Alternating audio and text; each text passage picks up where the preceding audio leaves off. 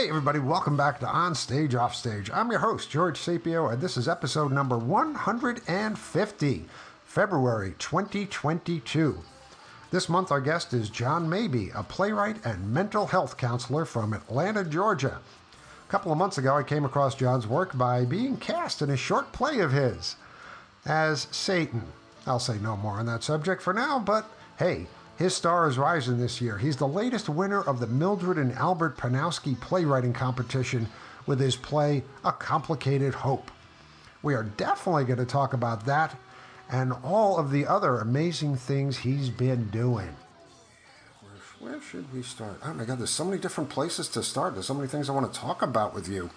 It's almost like a play. Where do we start this play? In the beginning, the Oh my middle? God, where do you start your plays?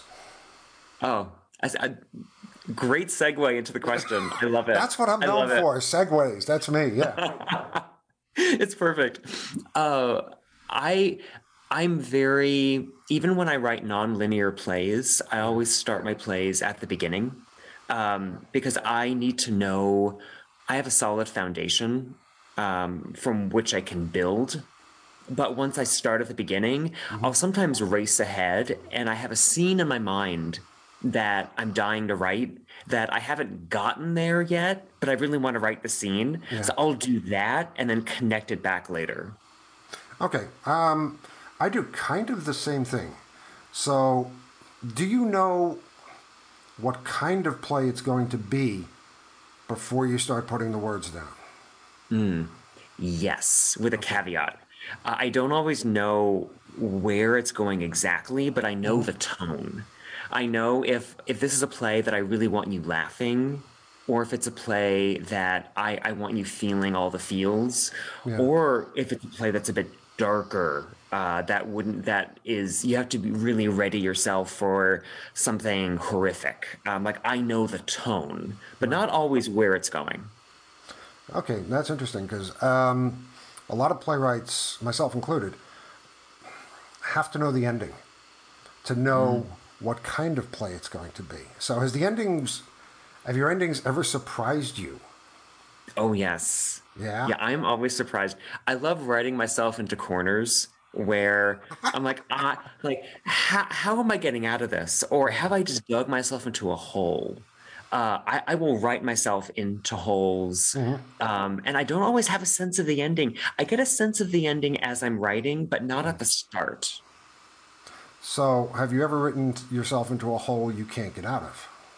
Oh yes, yes. I've written myself into plot holes and into emotional plot holes that I'm like, well, this was going to be a full length play, but I'm on scene two, and I've essentially ended the play. Like the arc is over, the journey is over, and I can't get any more out of it. And so what was going to be a much longer, bigger story just is a very short one act. What do you do with all the parts you couldn't fit in there? I have documents, George, of unused scenes and dialogue for just about every play that I cut out or that I wrote that didn't fit, that I Yeah. loved, but I just couldn't get rid of. Interesting. So, have you ever used them again? No, no, I have pages and pages for every play of dialogue I've never used. The one exception is I have a very old fashioned system. I have a notebook where I keep my favorite lines. And those lines come from those unused pages, like just a quote from a character or a turn of phrase, something I love, and I'll Yeah. use those in later plays, but never like the big chunks of pages. Gotcha. Okay. Do you write down stuff as it occurs to you in the middle of, let's say, dinner parties or driving to the store or something? Yes, I have the world's most understanding husband. I We will be in the middle of a TV show, and I will say, "Oh my gosh, I feel inspired. I figured something out," and I'll pause it and I'll go run away to my office and I will write that down. Or we're out for a walk, and suddenly I'm on my phone. I say, "Wait." and I'm on the notes function of my phone, Mm-hmm. or at Oh yeah. 3 a.m. when I wake up and turn on the lamp because I know if I don't write it down, I'm going to forget this in the morning. And you always do. Oh, always. Yeah. Like, if anyone listening ever says, "Oh, I'll remember this later," we will tell you you will not. You will not remember this later. No, it's it's not a thing solely for playwrights. I think it's for all writers. But unless we get that magical piece of epiphanal inspiration jotted down, it's going to disappear. It's Yeah. going back into the ether, and it's going to go find another playwright who's not going to ignore it. I think. That is a beautiful way to think about inspiration. Yeah. Yeah. It's like karma, it's sort of an indescribable, unknowable, intangible, metaphysical supposition. Yet, part of me thinks because we can't see it and because we can't quantify it, it still must exist. Yeah. And I've always loved the idea of these little bits of inspiration, little bits of information just floating through the ether, going here and there, according to whatever electrical charge attracts it, and Yeah. seeing who's going to pay attention to it. Yes. And that almost makes it spiritual, like, believing in something that, like, a, religious figure, a god that you can't see, that isn't tangible, but you believe is there. Yeah. That's how inspiration is. I wish I knew where it came from or how it worked, but when it's working, I know it. And Yeah. when it's not with me, I also know it. Oh, we know that real well. It's called staring at Yeah. the page. It's like this. Right now, I Yeah. just have this totally blank look. I am staring at the screen. I'm leaning on my hand, and I am the epiphany, the very picture of why am I even here? Yeah. Yes. Like a vessel waiting to be filled, and I'm just waiting. It's a tough place to be. I'd say it's almost like what a drug might feel like, where when I'm in the zone, I'm in this Yeah. state of flow where it's pouring out of me. Yeah. And then later there's this withdrawal of, well, how do I get it back? What do I have to do? You ever feel like having a cigarette after writing a really good scene? I know what you mean. I'm not a smoker, but that feeling, that visual, oh, absolutely. Yeah. Like there are just some of those scenes that I finished and I'm like, that was good. Yeah. That was good. Yeah. Yeah. Yeah. Me and the characters all sitting around having a cigarette going, was that good for you? Oh, yeah. Yeah. Yeah. Tell me And I about you, think right? that Go ahead. yeah, and I think that really comes from the characters tell you when, like, this is what I did Yes. say. This is what I sound like. This is what I say. This is what happened. How often do your characters surprise you? I mean, let's put it this way, because I want to ask you what your process is from starting to finish, but I want to get to this first because I'll forget it later.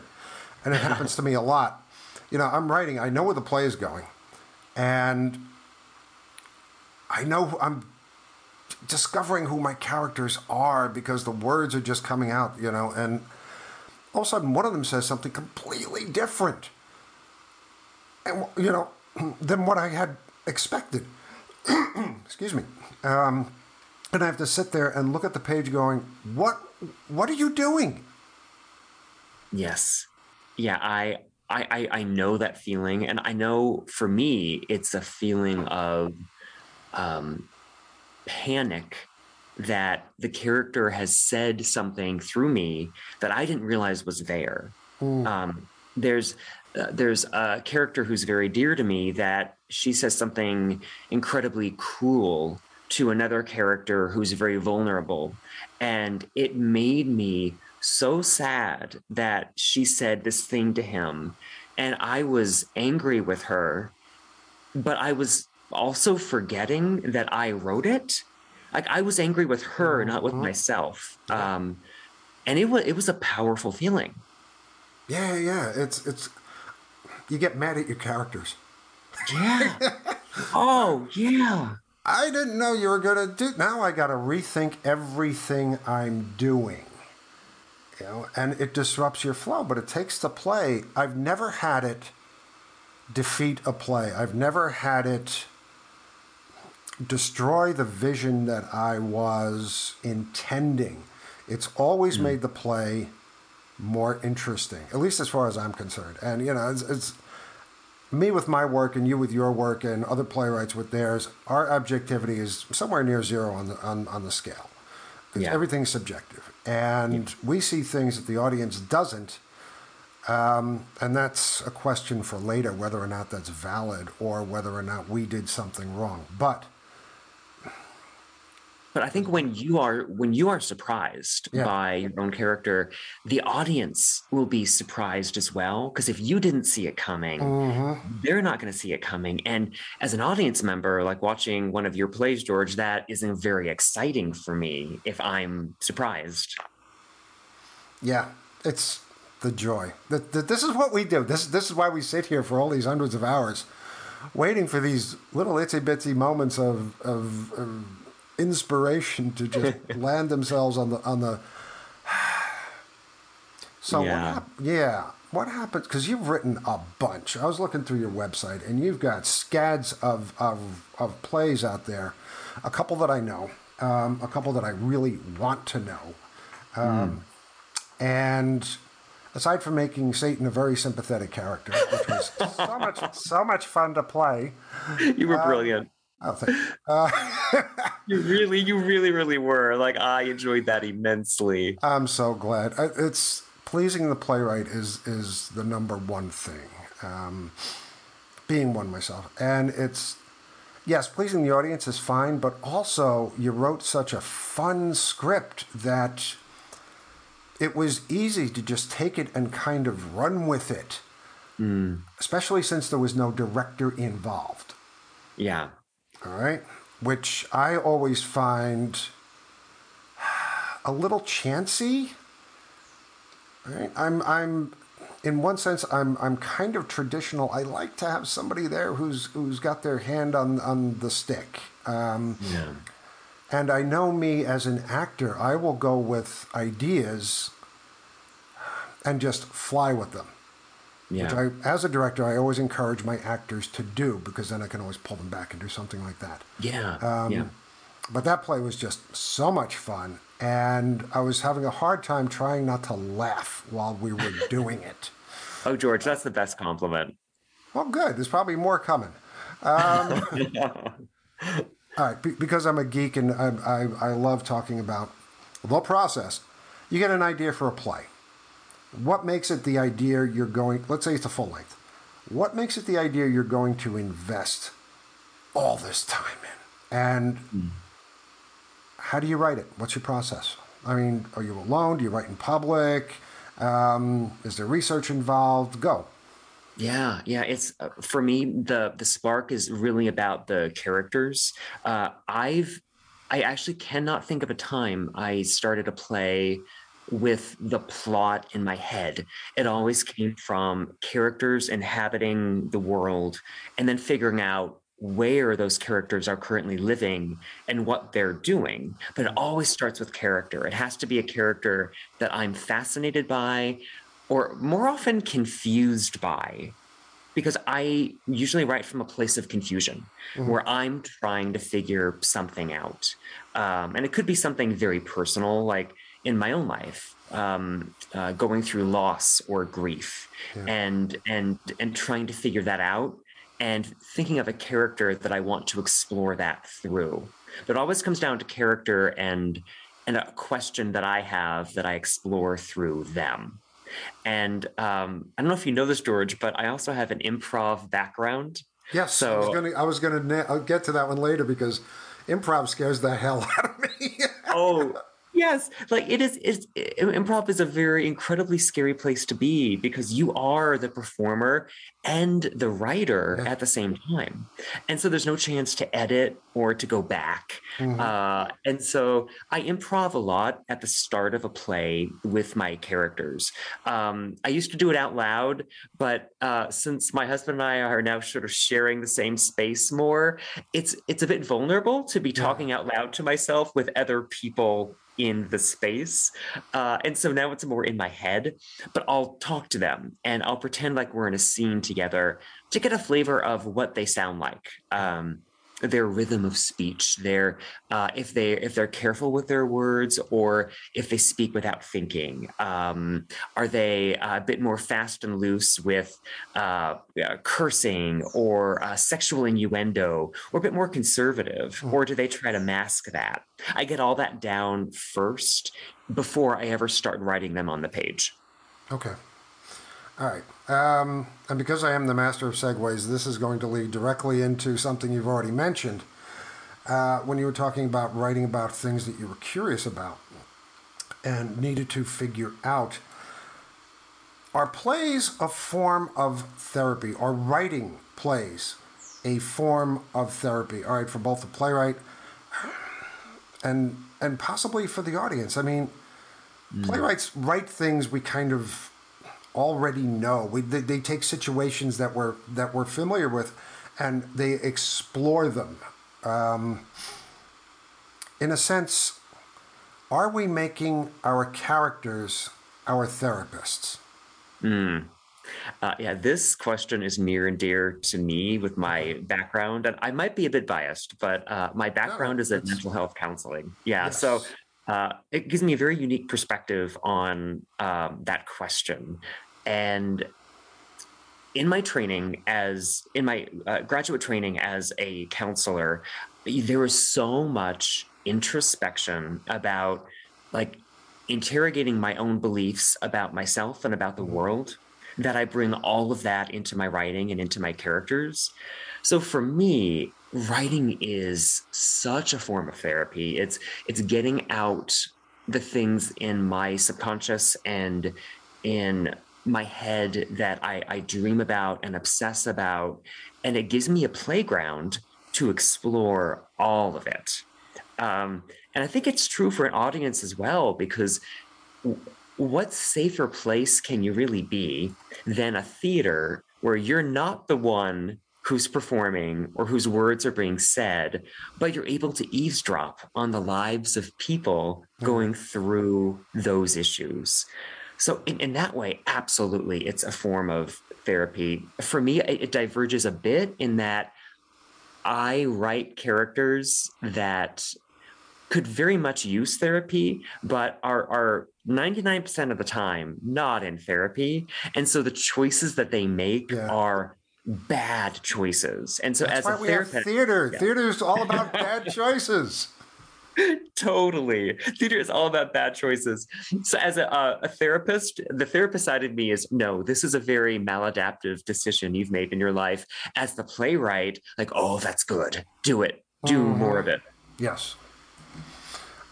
Do you believe in, because you were just talking about eavesdropping on the characters that are going through emotional difficulty or societal difficulty, or, I mean, there are so many issues these days, and they've Yeah. always been there. Okay, theater's just starting, I think, just starting in its capacity to reflect those issues from people of different backgrounds, people of different races, people of different genders, people of different, you name it, Yeah. right?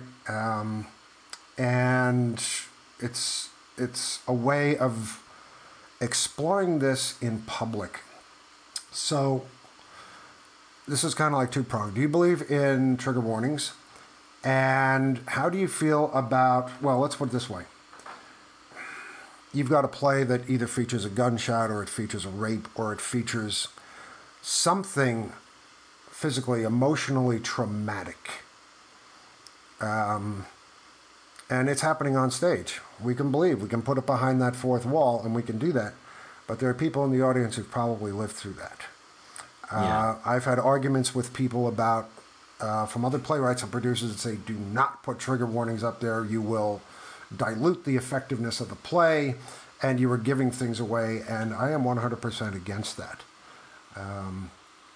That said, do you ever do trigger warnings, or do you list them in your script, or when you write these things, do you think about your audience? Yeah. Wow. That's such a great question, especially right now, thinking about theater and how everything lately has been, of course, virtual, and Right. we're slowly getting back to the stage. Um, with even what we're doing right now, like we're Mhm. not in the same room together. It's a different experience than if we were side by side in a room chatting. Yeah. And so I feel like when I'm watching TV and at the start of a TV show or a film, there'll be usually like a box, on the top of the screen, like just some words going across. This might have, the following coarse language, nudity, and there might be a Right. list of things that more often than not, like I don't often see all of what they've warned me about in the episode. So Yeah. it's sort of an over warning. So now I'm at the point I see those warnings and I don't even pay attention anymore because I don't know what I'm going to get. Yeah. But for me, a play is so different because an in-person stage play, because you're in the same room together and you're watching something on stage that might be something about assault or an attack, whether it's verbal or physical or Yeah. emotional. And it's so much more personal because you're in the same room together than if you're watching a movie. Hmm. So I feel with plays, with in person stage plays, if there is something in the play where it's not just being talked about, but you're actually witnessing a horrific act, Yeah.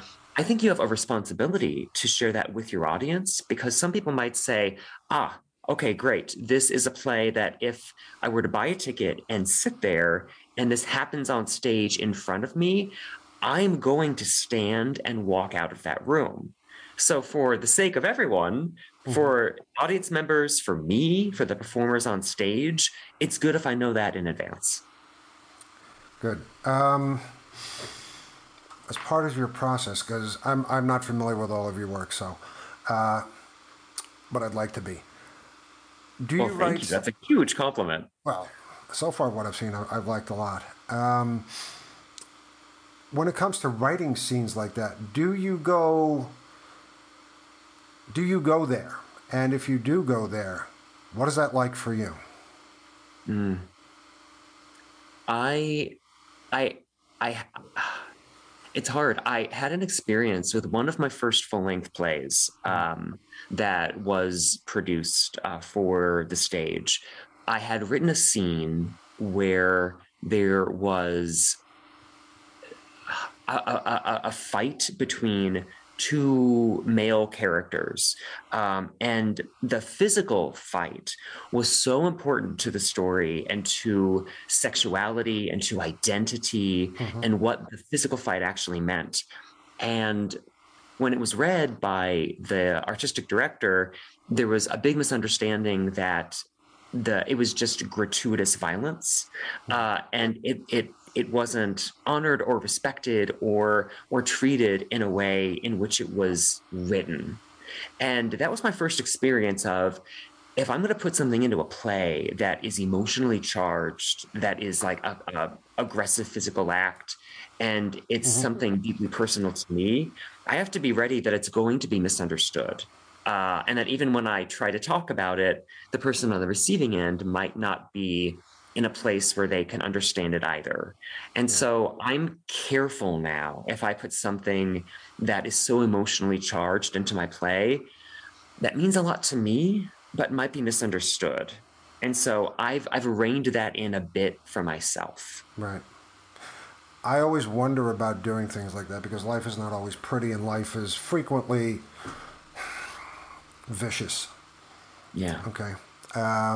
And I know, having been to certain plays, many of which people will know, I have sat there and watched things that not only made my skin crawl, but I debated getting up and walking out. Mm. And I've sat through nearly all of these things, and nearly all of these things did come out to be valid. They were just very, very difficult to watch. Yeah. Yeah. And I think about responsibility as a writer myself because these are things that are out there and people don't talk about, and the people who have become victims of this don't talk about them in public. And in one sense, it's a responsibility to remind the public that yes, life is not always pretty, and and seeing things happen on stage between two live people is much different than watching it in a movie. Oh, absolutely. Much different. Yeah. And that's part of the magic of theater, that I'll go back to saying also spiritual too, because it's just a group of people, like the audience, together in this room experiencing something on stage together that moves you, that makes you laugh, that makes you cry. And the people on stage are also real life human beings. And there's no separation. Yeah. There's no protective barrier to put the play on pause, leave the room, go get a drink of water, and come back. And when I write emotionally charged things now, that involve, let's say, like a physical act, it's nothing I've written into my plays, but I'll look at the aftermath. What's more exciting to me and interesting to me is to look at how people have either dealt with or avoided dealing with traumatic incidents than seeing the incident itself. Yeah. And so in that regard, I'm very selective if I put anything traumatic on stage. Yeah, you have But to it's be. so variable, because traumatic to someone might not be traumatic to someone else. And so it's also subjective. Sure. And people's experiences are across the endless spectrum. I'm going to change this up just a little bit. And you have a quote which I absolutely love. When your quote is, "I love listening to people talk, especially the things they try not to say." And I'm thinking, this man's a playwright. Okay. And the first thing I thought was, oh, there's that bugger subtext again. Especially the things they try not to say, because a play is a journey. And it's a journey of obstacles. It's a journey of hardship. Even if it's a comedy in a sense, it's just, it's a journey. And something's always different at the end. But especially the things they try not to say. Now, you are a mental health counselor. Yes. This is your stock in trade, getting to a safe place where people can talk to themselves, reveal to themselves, because it's not really to you, it's to themselves, I think, where they can get to a point where they can find the strength and emotional balance to come to grips with something that is the big jigsaw puzzle piece that won't fit and is messing up the whole picture. Yeah. Yeah. But I love listening to people talk too. And it's so interesting sitting on the edge of a conversation. People come up to me later and go, "You hardly ever talk." And I was like, no. You're my next play. Absolutely. Oh, I listen so much more than I talk, especially in a group setting. I am a kid in a candy store just listening to conversations. I'm a sponge. I'm absorbing the way that people say the things that they're often trying not to say. And the counseling is a huge part of that for me. I'll also say here, when I see anyone in a therapy session on television, it drives me up the wall, because a TV and sometimes even in a play, therapist will often like just basically tell the person who's in crisis like what's going on, something be brilliantly insightful, and how to get them back on track. In real life, in a therapy session, you as the therapist, you have these things on the tip of your tongue, but you're actually not saying them. You're trying not to say them because your goal is to move the client in such a way Mm-hmm. toward those answers themselves without you telling them. And so I get it. For the sake of time, a TV therapist absolutely has to just say it. But Yeah. real life therapy is so different. Yeah, I'm actually familiar with that concept. I grew up in New York in the '80s, and if you didn't have at least two therapists, you weren't anybody. Yeah. On a side note, talking about TV therapy and going back to Satan, I can tie this in real easy. Being the master of segues, I was a big fan of the TV show Lucifer. Have you ever seen this? I didn't watch the show start to finish, but I've seen parts of episodes. Okay, because he's the devil and he has a therapist. And these are some of the best scripted TV therapy scenes. Whatever his therapist says, he completely misinterprets and then goes out to wreak havoc across LA. It's absolutely hilarious. Yeah. Yeah. How did you get started with mental health? What moved you into that arena of life? It's a funny story. I was in college and I thought my career was going toward science. I was very much involved in chemistry and biology, and I worked at a science lab. And I had a professor who I didn't know was going to be a mentor say to me one day, why after long conversations we'd have in his office that were almost like therapy sessions, but neither one of us was the therapist. It was just a Mm. beautiful back and forth. And he said to me, why aren't you pursuing psychology? And it took someone saying that to me to make me really understand, even in my chemistry and biology classes, I was almost like looking at the psychology of chemistry and the psychology of biology, and it's where I was going all along. And so once I was on that track in college, it led me to grad school and to what I loved most, which was what I do now as a playwright, Mhm. is just listening, observing, making insights, and then figuring out how to be with someone on their journey. And that's what I do as a counselor. It's what I Yeah. do as a playwright. The art of listening and the art of empathy um, Oh, are not yeah. easy, and they're not particular to. They're not universal. I think some people just have the knack for it. You you do in-person shows. Like you work this into. I've seen corporate team building events. Is is this an offshoot of your mental health work? Because from working in corporate America, God, we need it. Absolutely. Well, it's also it actually comes from that, but also from my improv background, and Right. that's why I used to work with kids, like teenagers, and those going into college who would be very anxious about what they were going to do in life, Mhm. and I just laugh at that because it's like, well, there's not one thing you'll be doing in life. You'll be doing many things in life. You're probably going to have many careers over the course of your life. And it's only in hindsight that you're going to figure out one thing led to the other. And then so for me in my journey, the counseling led to the improv, which led to the playwriting and the corporate work. All of it is so tied together.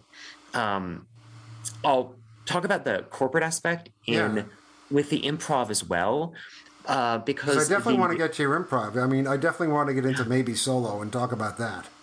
thank you. Yeah, Yeah, that's which as soon as I read the description of that, I was like, he has no fear whatsoever. well, it all goes in. It all ties together. Like it all Okay. ties together so beautifully in a way I never could have imagined. And so the work I've done, actually, corporate work, has been tied to the improv groups that I've been in as an offshoot of that work. Because with companies, I think there's a need and a drive for them all to basically engage in a group counseling session that is not counseling. And the perfect solution for that is improv team building. Right. Because with that, it's the group working together. It's the group talking about their learning styles, talking about how they see play. And I think for a corporation, you can't do that in a group therapy session, but you'll do that with improv. Yeah. Yeah. I was part of two of those things way back in the day. And one was in a room full of high school teachers, and the other was in a room full of corporate middle management people. And the corporate middle management people were fine. It was an okay session. There were no bombshells.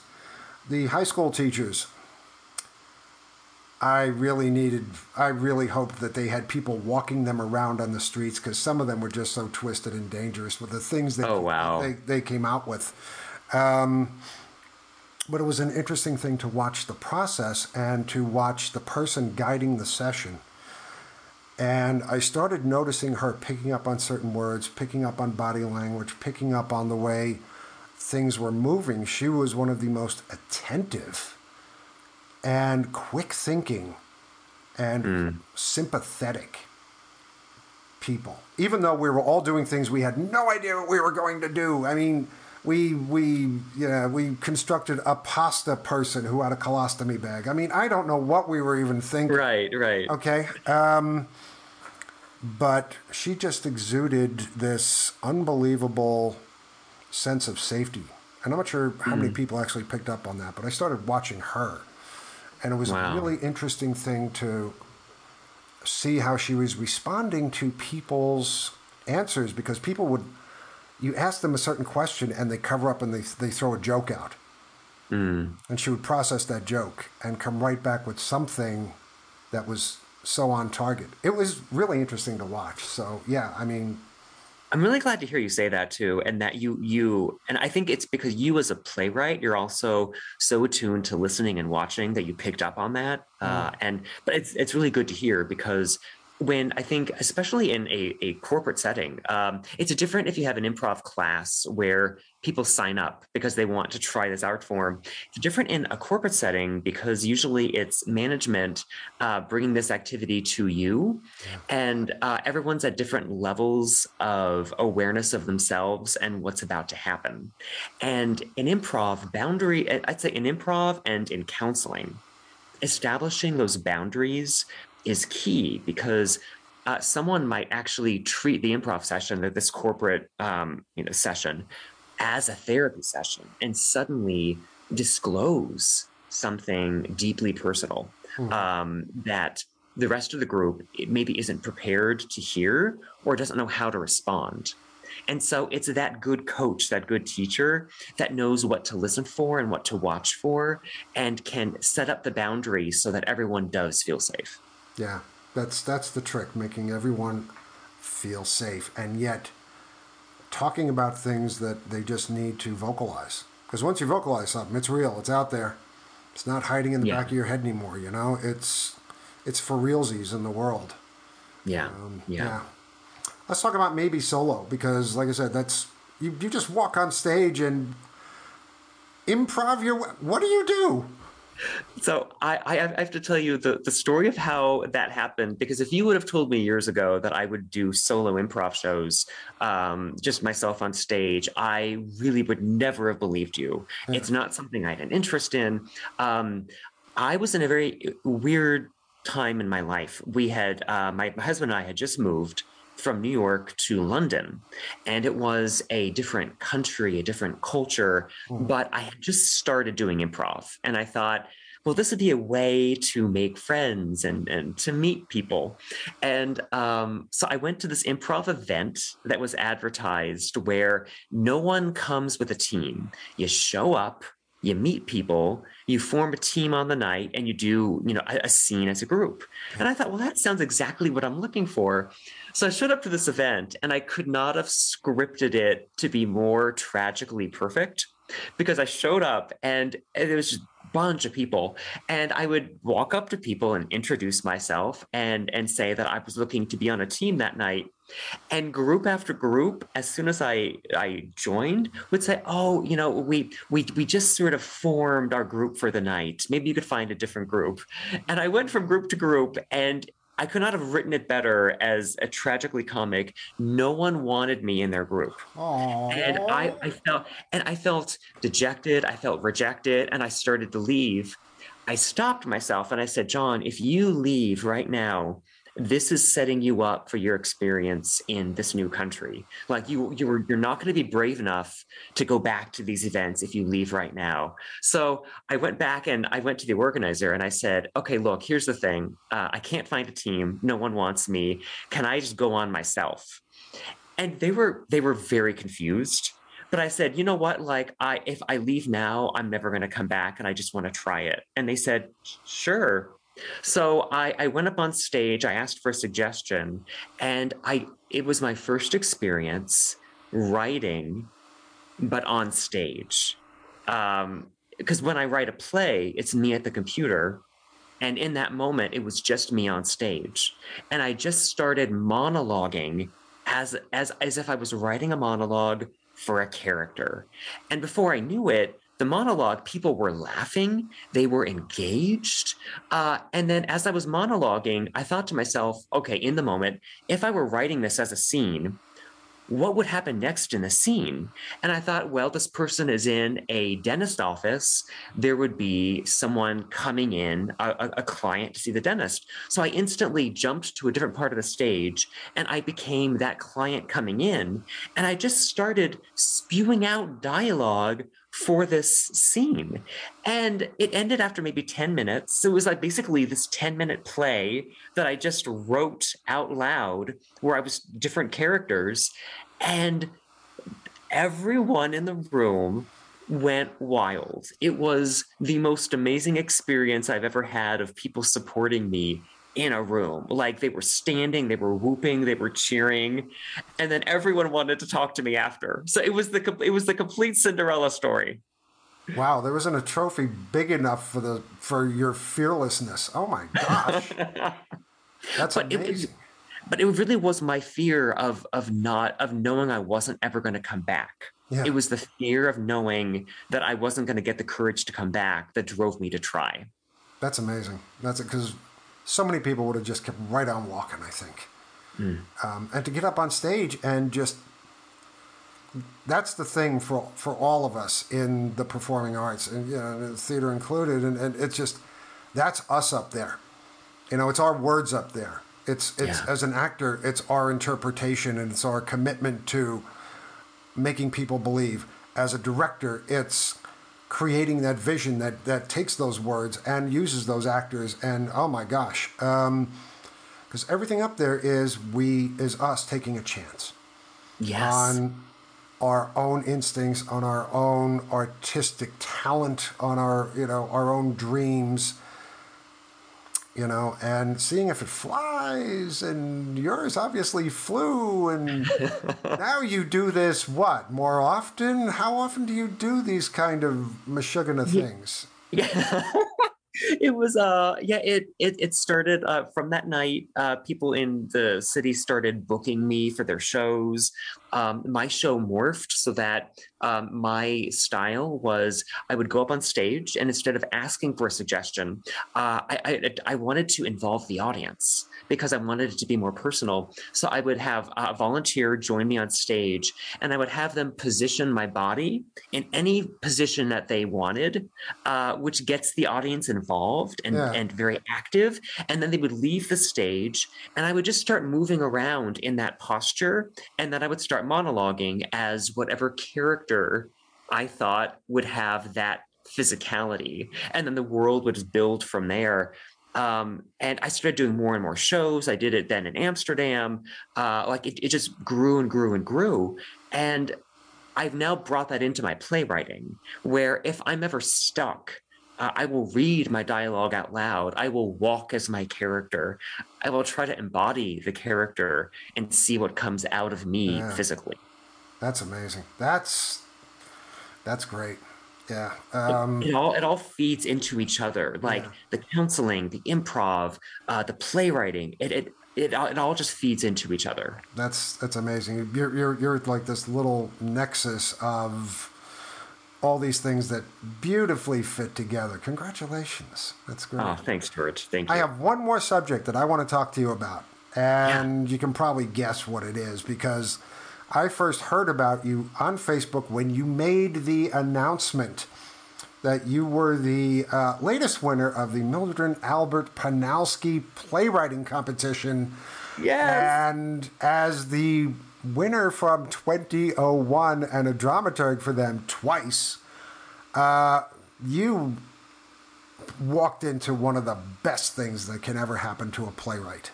Oh, yeah. What Yeah. what has this been like for you? Because my experience was, it saved me. The reason I am still a playwright, okay, is because of that. I got 3 rejection slips in the mail the same day.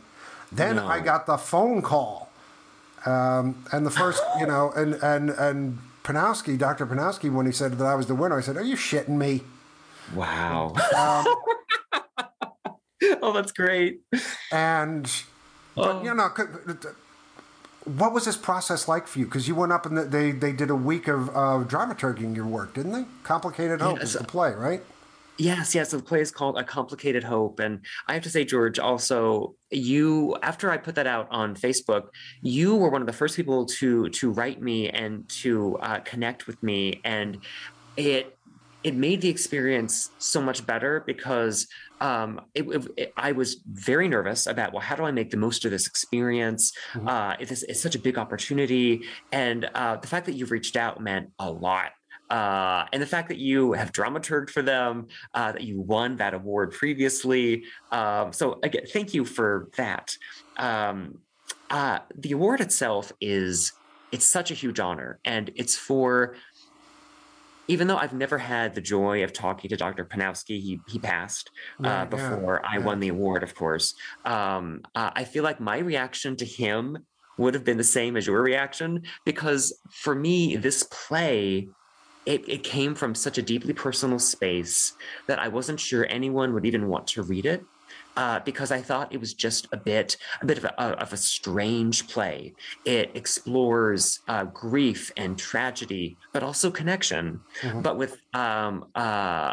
but where it came from for me was from loss in my own life, and I just thought this was just a personal project. This was something for me. And so the Right. fact that it resonated with others, I was surprised and I was so excited and That's honored. probably why it did, because you wrote it straight from the heart. Yeah, Yeah. I really wrote it for myself. Yeah. So for Um, all the folks out there who are not lucky enough to have won this competition, talk to us about what the process is like. You went up there for a week, and how were you received? What happened? yeah, because of, COVID times, we had to do that aspect of it virtually. Okay, all right. So all But right. I think you could still do so much virtually that resonates as strongly and as deeply as you could otherwise. Because one of the joys of it was I was able to work with an actress, Kimberly Ridgway, who is this phenomenal producer, director, actress in a different part of the country, that she was able to be part of the cast. And so that's one positive aspect of the Yeah. virtual, is you Yeah. have this team that doesn't need to fly into the same location. Mm-hmm.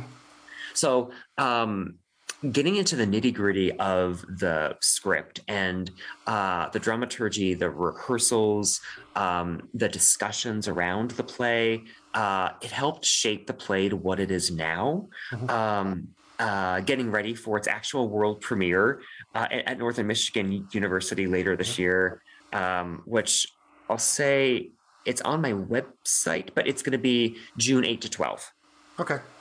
is when it's out. Um, I learned a lot about the play in that process, particularly about the flow and the structure of the going from scene to scene. And because this play jumps in time, And I don't exactly give a roadmap.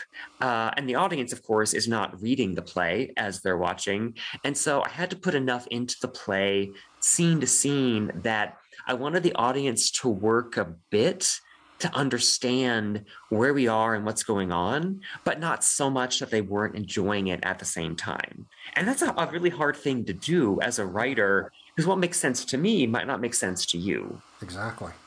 Yeah, I mean, we write our plays and we throw them out on the page, and we're so happy we've given birth. And somebody else looks at it and go, "Your kid's a little ugly." Or this doesn't make sense, or I don't understand that. Was this the first time you've worked with a professional dramaturg? Yes. Yeah. And what's funny is with that same play, I'm working with a dramaturg now as well.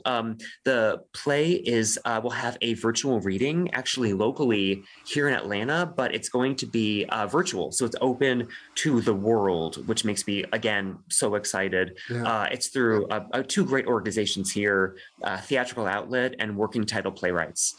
They selected it, and I'm working with the dramaturg now. And so I've just started that process. And so I'm excited to see where it goes and what now happens with the play with a different dramaturg, a different team. But that I would love for anyone out there listening, it is a free reading. I'd love for you to tune into that as well. It's on February 23rd. Cool. Well, we'll want details on that. Which actually, right now, since I'm the master of segues again, we're going to close up. Yes. It's been so much fun meeting you and talking with you. I wish we could do like another hour on this. Oh my gosh. There's nothing better than playwrights talking about writing. I know, right? For other playwrights, everybody else is like, what's in the fridge? But no, this is absolutely wonderful. This is, you're so interesting. You've got so much going on there. So, and because of that, tell our audience where they can find you, find out more information about you, websites, Twitter, Instagram, whatever it happens to be, so we can go find out more things maybe. Yeah, thank you. The best place is I finally created a website. I don't know why I waited so long, because it's great to have one place for everything. Yeah. So my website, I update it constantly, so everything's there. It's mabeyplays.com, and it's Mabey. And the plays is a bit of a play on words because it's playwriting, but it's all forms of play. So I'll put everything there about my improv, any upcoming, plays, improv, anything I'll put there. Storytelling. Okay. So and then on that website, you'll find links to like all the socials. I basically, I'm on Instagram a lot, and it used to be a personal account, but now it's all about playwriting too, because I feel like they're the same. Like I am John the playwright, and it is my life. So Mabey on Instagram as well. Yeah, playwriting does take over, doesn't it? Yeah. Cool. This has been so much fun. Thank you so much for doing this, and good luck with the readings and the Panowski and Complicated Hope and everything else you're going to come up with. And maybe we'll have a chance to talk again. George, thank you so much. I would love to chat again, and also to see you in person one day as well. I would love that. Have a cup of coffee and just chat. That'd be great. It's going to be several cups of coffee. Trust me. Yeah. Hey kids, thanks for listening to Onstage Offstage. Onstage Offstage is produced monthly, and all of our shows can be found at onstageoffstage.org and also on iTunes and Spotify. If you enjoy what we do, please recommend us to your friends. Don't forget to like us on Facebook and follow us on Twitter at OnOffStage. And if you are a theater artist with an upcoming project of interest or know of someone in the theater who'd make some seriously good chat, by all means, send us a note at info@onstageoffstage.org. I'm George Sapio. Thank you once again for listening. And please, stay safe, be careful, not only for yourself, but for those with whom we all share this rock. And as always, happy theatering to all of you.